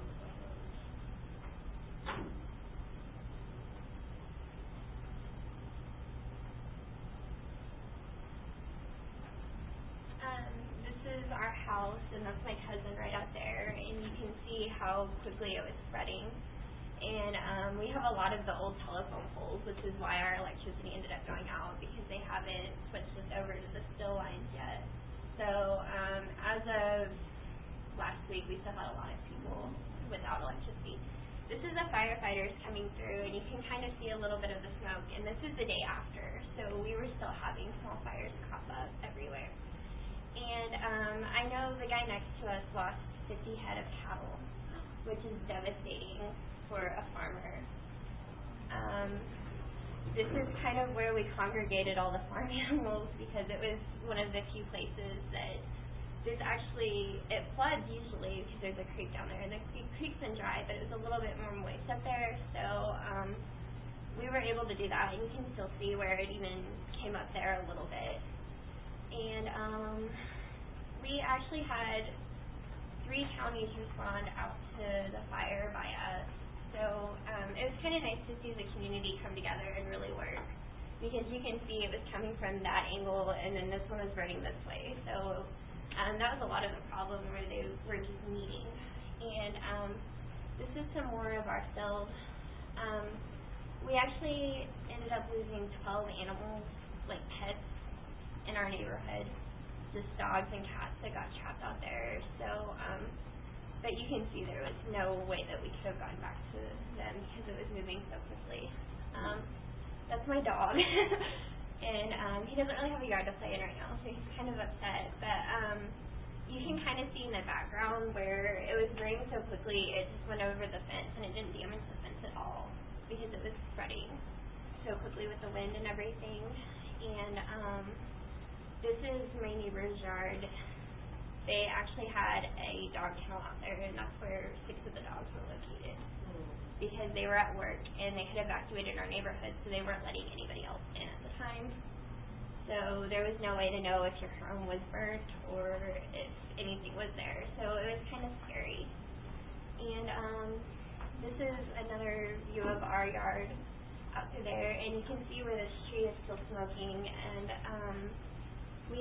there's actually a barn out there at some point, and it's just gone now. So it was kind of crazy to see it. You can kind of see the outline right there. And they declared it a state of emergency in all 77 counties in Oklahoma because it was so widespread. And I was talking to the firefighters out there, because we were out there for about 8 hours trying to put them all out. And they were telling us that just as far as field damage and stuff, and the cattle, we're probably not going to get a lot of compensation. So a lot of our families out there are just financially devastated right now. And this was actually, we had a tree swing on that tree at one point when we were growing up, and you can see it just leveled it out. So it's kind of amazing to see how quickly they go. That was my cousin's truck. And yeah. It was actually really scary because we have propane out there still. So what happened was the propane tank exploded, and we're counting our blessings that it was just the cars and not anything more major, because we had just moved the propane tank over from the house about a week ago. So and that's some more of my neighbor's house. You can just see how it would just sporadically burn everywhere. So there wasn't a whole lot we could do about it, because, like I said, since we're on well water, there was no way to fight it after a little while. And this is some more. This is where we had firewood stacked up and stuff. But what happened is a lot of the ice storms left branches in the trees, so even when the trees were falling from the fire, we had more wood coming down on top. So it would just renew the fire over and over and over again. So they burned until, we had major fires until 4 o'clock in the morning that we were still out there trying to put out. And it was just really devastating to the community. These are just the tire tracks. You can see it, they weren't really major fires like you would think. They weren't forest fires, it was grass fires, which made it worse. But you can see how it went underneath the cedar trees. This one was really hard for me because I asked a firefighter, it's a burrow in the ground. I asked him why that was there, and he says when small animals like squirrels realize they're going to die, they burrow down into the ground to try to survive as long as they can. So that actually made me cry. We had 3 baby deer out there too. That's a picture of a fire that started from a cigarette butt. This one they suspect was arson, but there was a lot of them started by cigarette butts. And 2 years ago, 58 Choctaw homes burned from a cigarette butt being thrown out the window. So over spring break, a lot of people were complaining about not being able to camp, and I know somebody got a ticket over in Murdoch for it. But you guys just have to think about that because your cigarette butt is our home's land. And the firefighters did really great. We have a volunteer fire department, so it's amazing that they were able to respond as well as they did because they ended up saving 18 homes in our neighborhood alone. So I'm just really grateful for them. And I forgot to put my sources on, but most of my information was from KFOR, the Daily Oklahoman, and then the Harrah Fire Department helped me out a lot.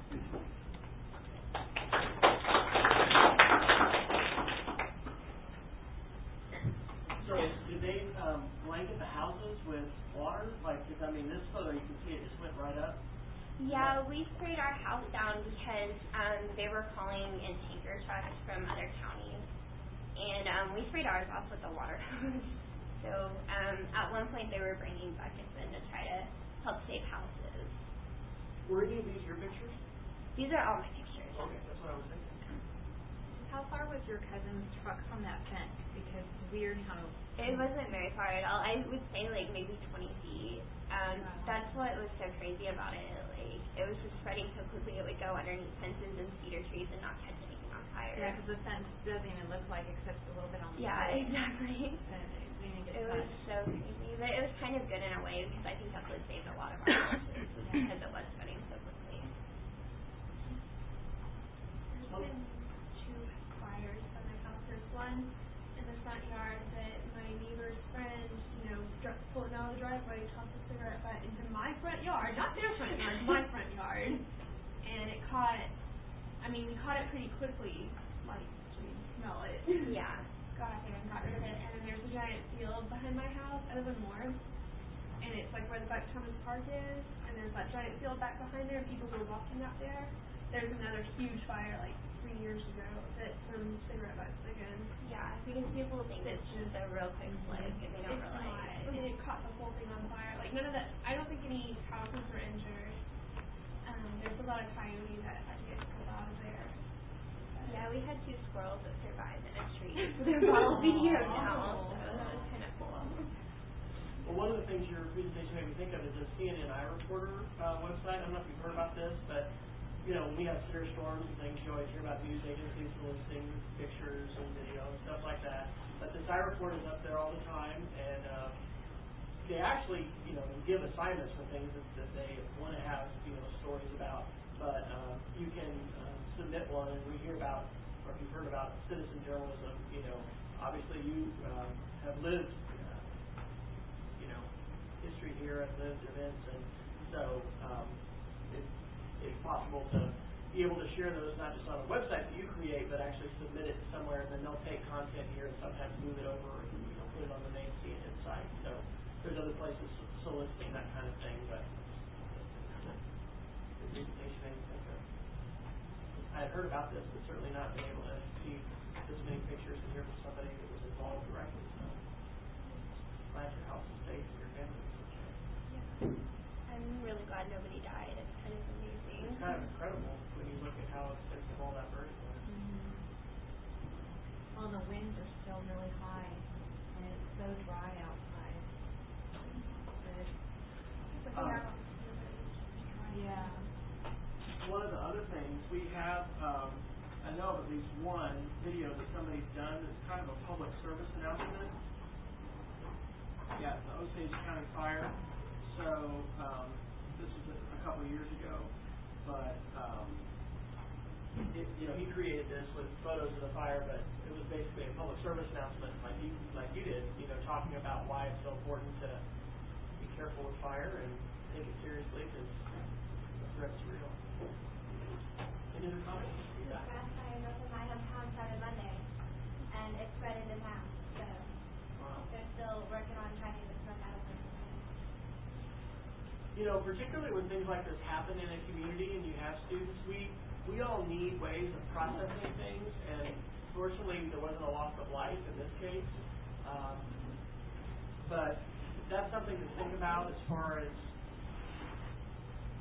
a lot of times we've got to cover the curriculum, and we feel like it's crazy today how pacing guides in different school districts. Some school districts are literally telling you as a teacher, you have to be on this page at this day at this moment, talking about this thing.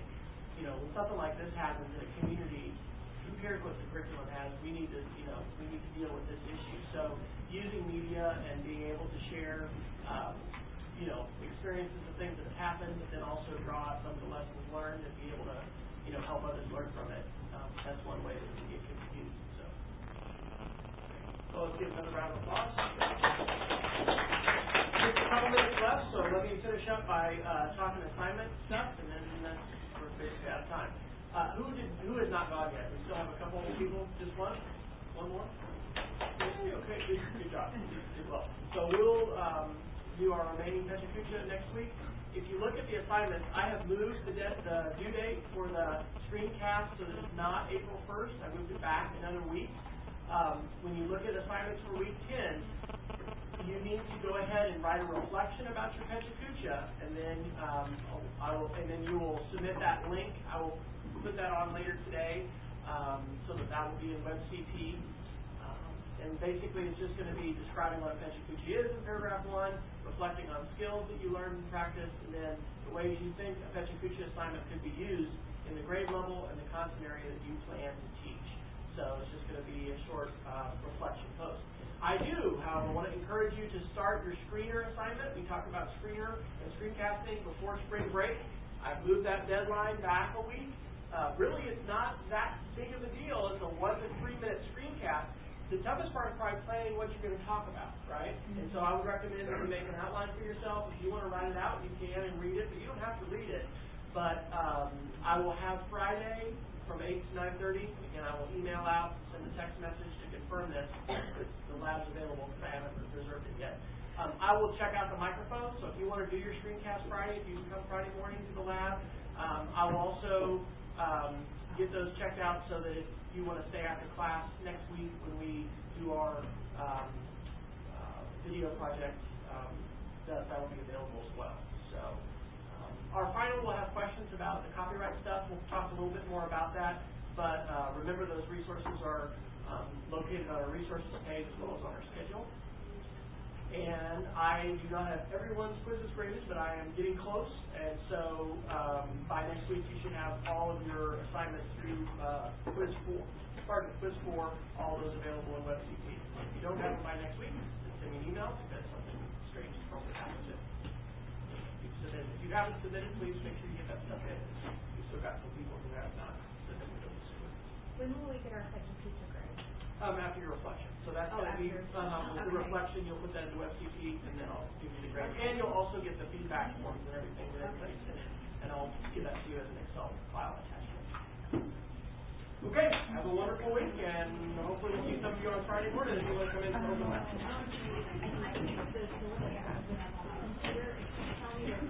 Okay, so I just saw that on this one too. So what you can do on the syllabus page is see where it says available as a separate page.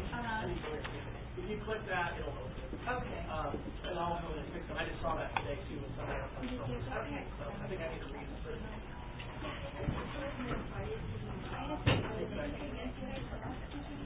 Yeah. You want to say 30 or 45 minutes after class? I'll check to make sure whether next class. Yes, and we'll have it checked out so you can do it. Yep.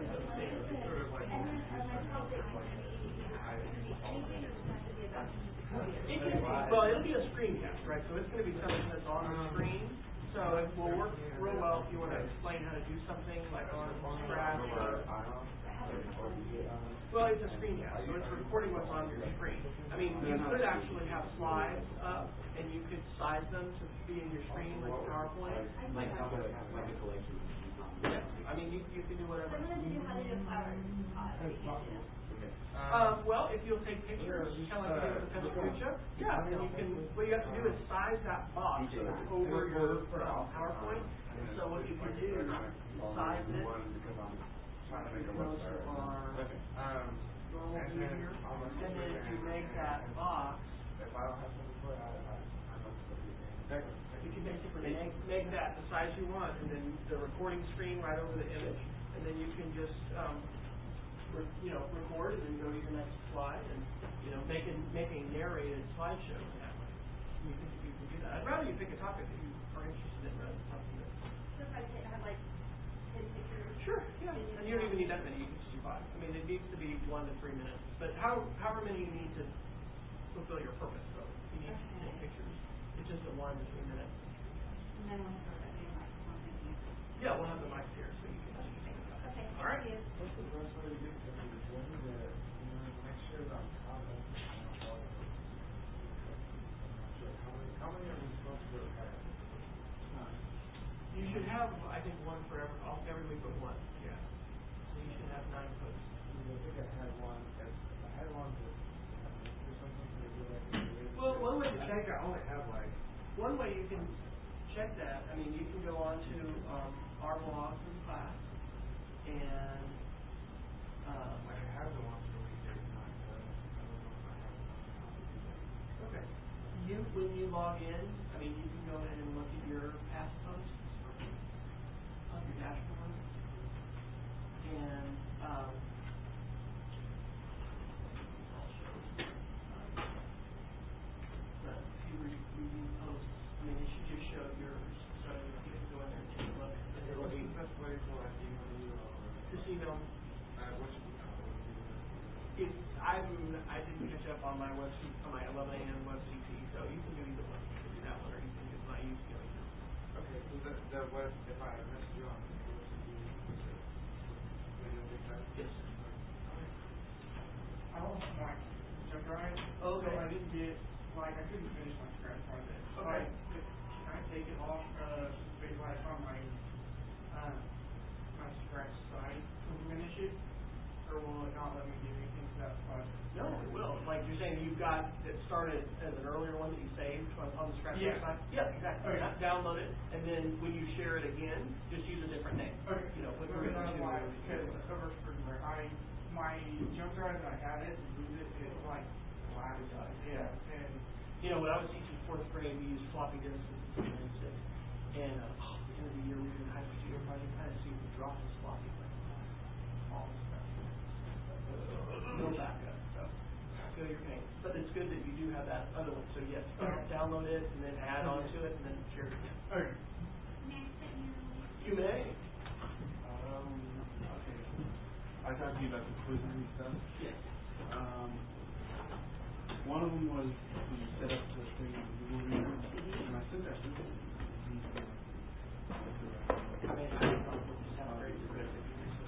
And the other one is I missed the deadline for the one that was to do a year to okay, I'm not cutting out anything right now for later. So did you still submit it though? yes, yeah, they're all over. Okay. Trying to do that soon. I'll hopefully be caught up on all the grades. You get a new iPad? I did, yeah. You want to play with it? It's the video out is to me the big sort of thing. But then the I like this. Well, I guess. But that's kind of cool how it turns on and off. Yeah, I like the HDMI thing. But see that it works with the VGA too. And that wasn't clear in the presentation. I can check that out with research whatever it is. Sure enough, everything VGA. Yes. That's the number one thing I think it does for education. Because if you want to do something like something, this other deal I've tried to do with this jailbreak thing is a mess. Yeah. And people aren't going to do that. So that's and then of course the camera. It's not as good camera as iPhone 4. It's actually less resolution. Let's see, well, it's here. So, like, do I have to go to capture? Yeah, for and then just like photo booth, or either one. I can set up last time with photo booth. And then do reverse. Yeah. But it's nice and light, and it's, you know, about 4 times Cool that faster. you could, it's cool that you could do FaceTime. And I haven't actually done that yet. But just yesterday, the first day I plugged it in, you know, to the screen. I checked out your 365. It's pretty cool. I tried to do it a couple times on my clicker. It's hard to, you know, keep up every day. My daughter has tried, but